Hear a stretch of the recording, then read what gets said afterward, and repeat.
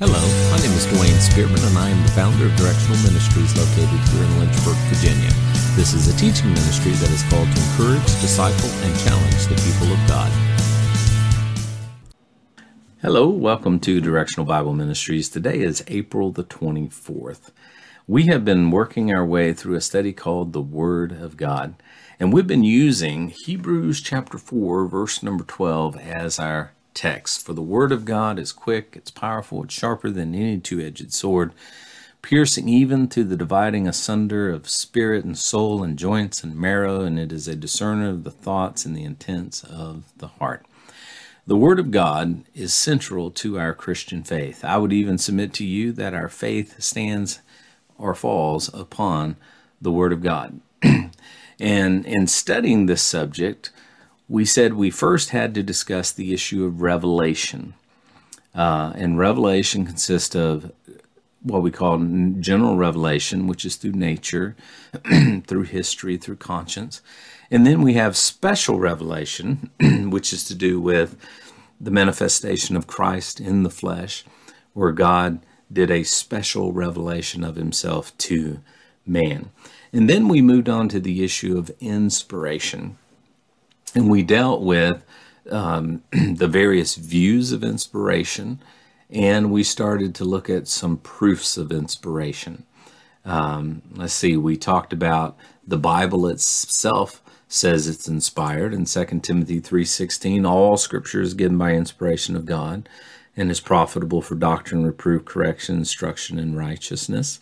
So the Bible itself speaks to its own inspiration. And then we talked about the indestructibility of the Bible. All throughout history, there have been people that have tried to erase the Word of God. We spoke of the Roman Emperor Diocletian, who made a decree that all Bibles should be destroyed in 303 AD. His reasoning was that they were people of the book. So if we can destroy the book, then we can destroy the people. Of course, 25 years later, Constantine rose to the throne, and one of the first things Constantine did was commission 50 copies of the Bible to be prepared at the government expense. So much for separation of government and state, so our state and church. And then we also looked at the transmission. Another proof as to the inspiration of the Bible is the way it has been that has been passed down through the centuries, through the copying of the autographs into our hands today. And God has preserved his word for us. In 1947, the Dead Seas were discovered and revealed that the scriptures that we hold in our hands today are incredibly accurate when compared to the oldest known copies.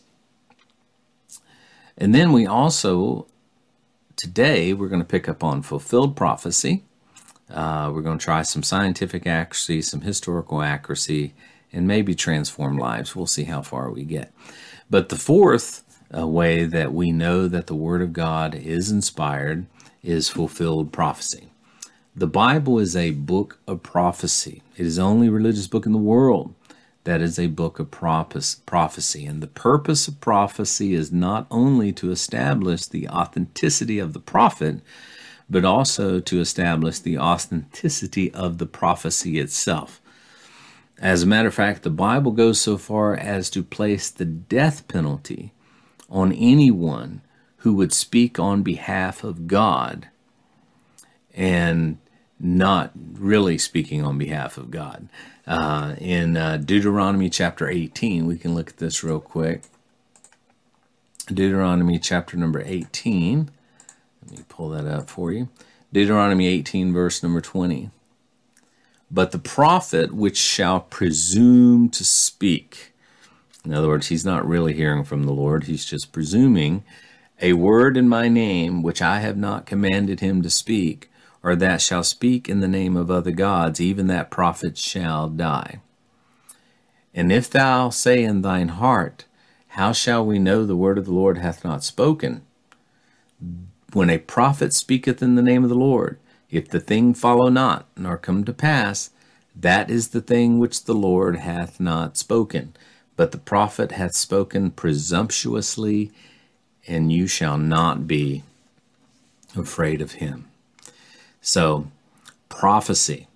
God holds it in such high esteem that if anyone went out and spoke on behalf of themselves or behalf of another god, that person was to be put to death. Well, we don't use that today. If we did, I think there'd be a lot less people running around claiming to be prophets.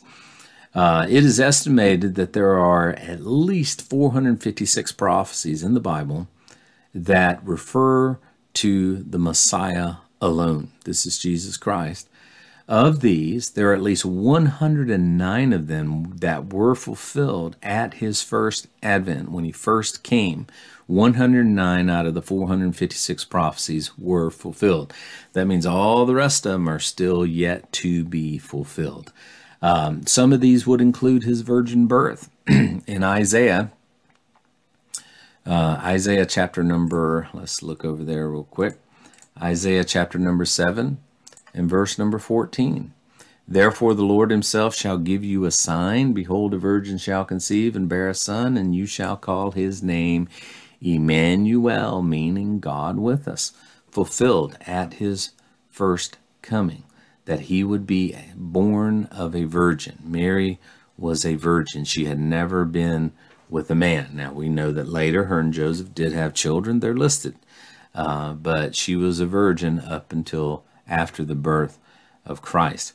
And then the Bible even speaks of the birthplace of the Christ. In Micah chapter 5, but thou Bethlehem Ephratah, though thou be little among the thousands of Judah, yet out of thee shall come forth unto me that is to be the ruler of Israel.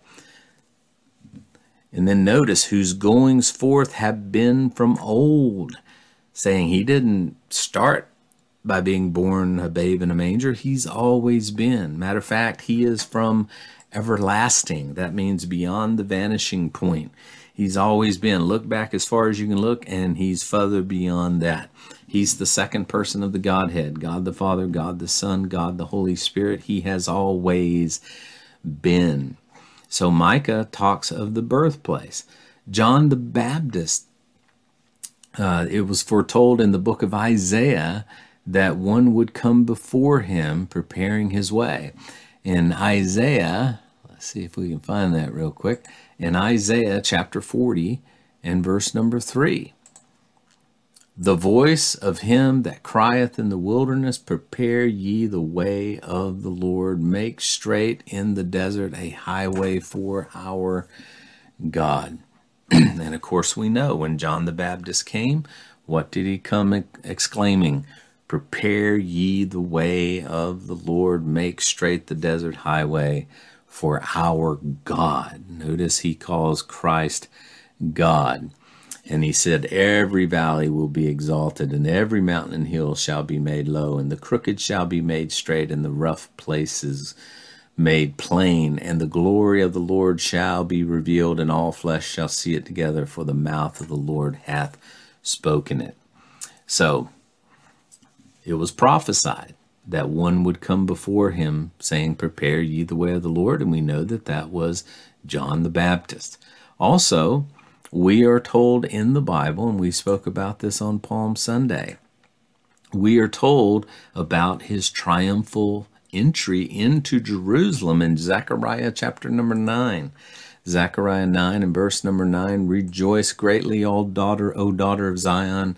Shout, O daughter of Jerusalem, behold, thy king cometh unto thee. He is just and having salvation, lowly, riding upon an ass, and upon a colt, the foal of an ass. Zechariah prophesied that the Lord would come triumphantly into Jerusalem riding upon a donkey. It was fulfilled at his first coming. And the list just goes on and on and on. And I'm also reminded of Psalm chapter number 22. This whole psalm was fulfilled as Christ hung on the cross when he cried, my God, why hast thou forsaken me?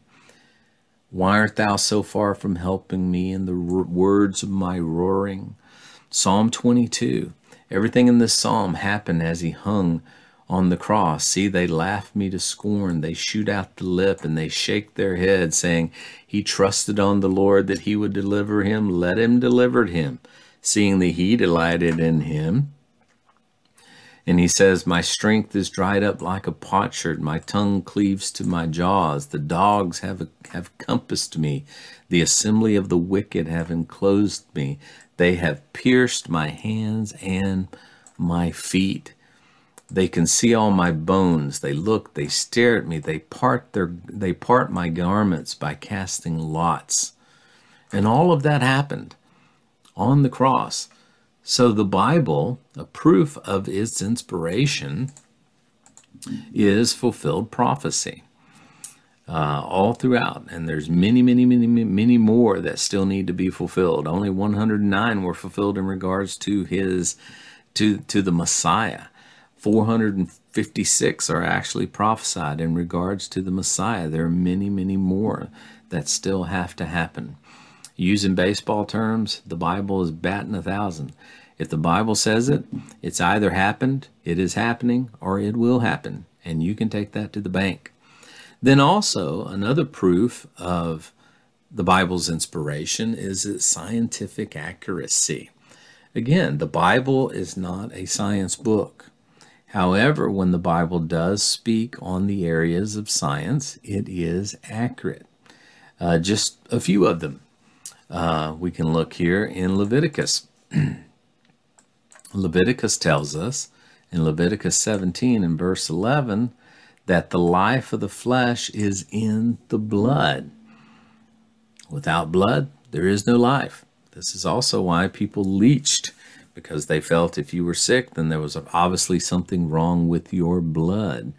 But the life of the flesh is in the blood. So the Bible is accurate when it talks about that.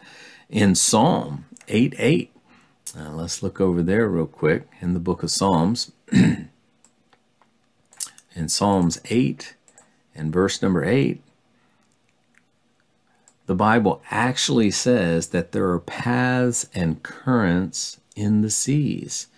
The fowl of the air, the fish of the sea, and whatsoever passeth through the paths of the sea. Once sailors understood that.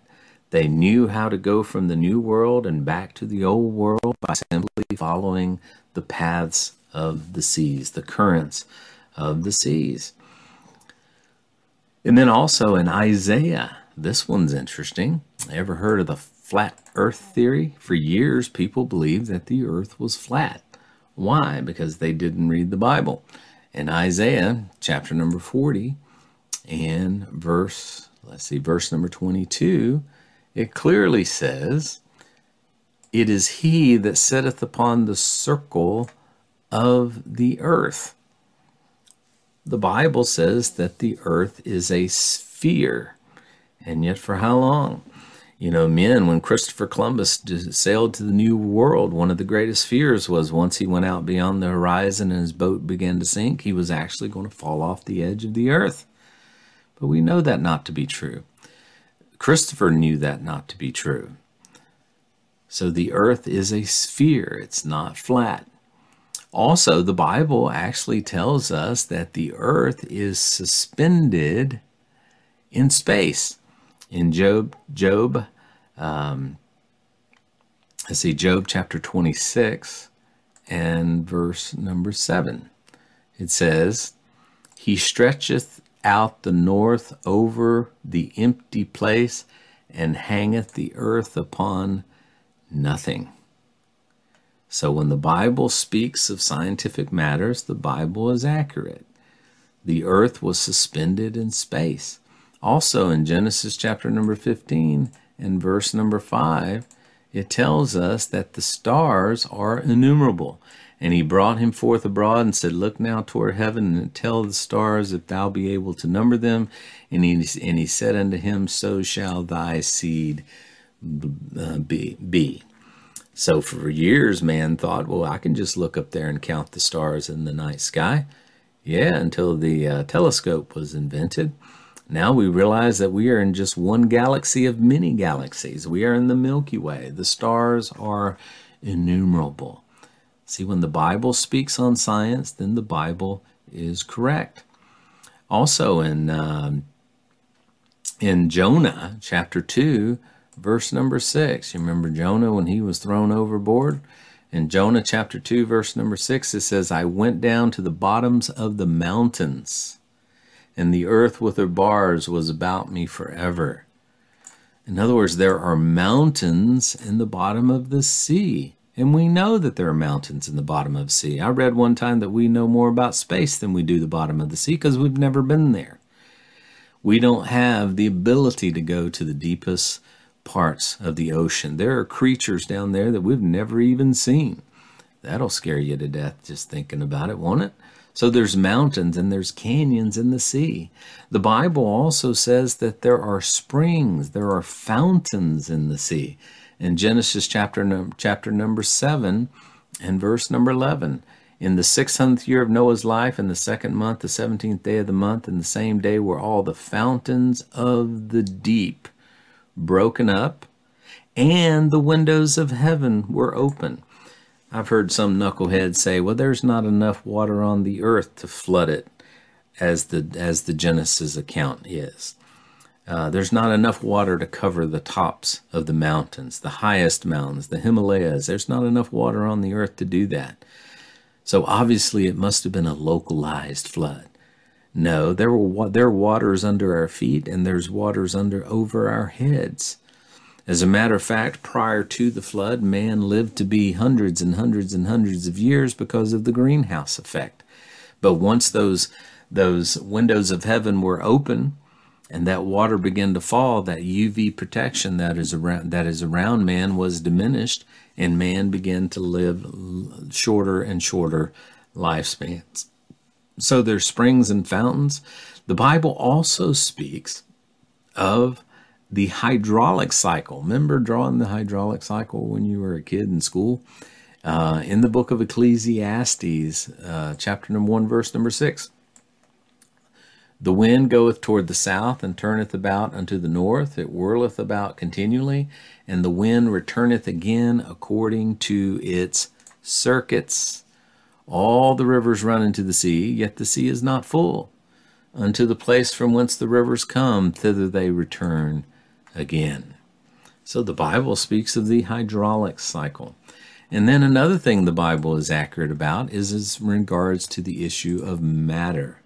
In Romans chapter number 1, verse number 20, for the invisible things of him from the creation of the world are clearly seen. The invisible things are clearly seen. It's speaking of the issue of matter. And we could go on and on and on in regards to that. The Bible is accurate when it speaks on issues of science. The Bible is accurate when it speaks of prophecy. And the next time we will look at history and transformed lives. God bless you guys. Thanks for joining in again today. Remember that God loves you. He wants the best for you, and he's working all things out for your good. God bless you.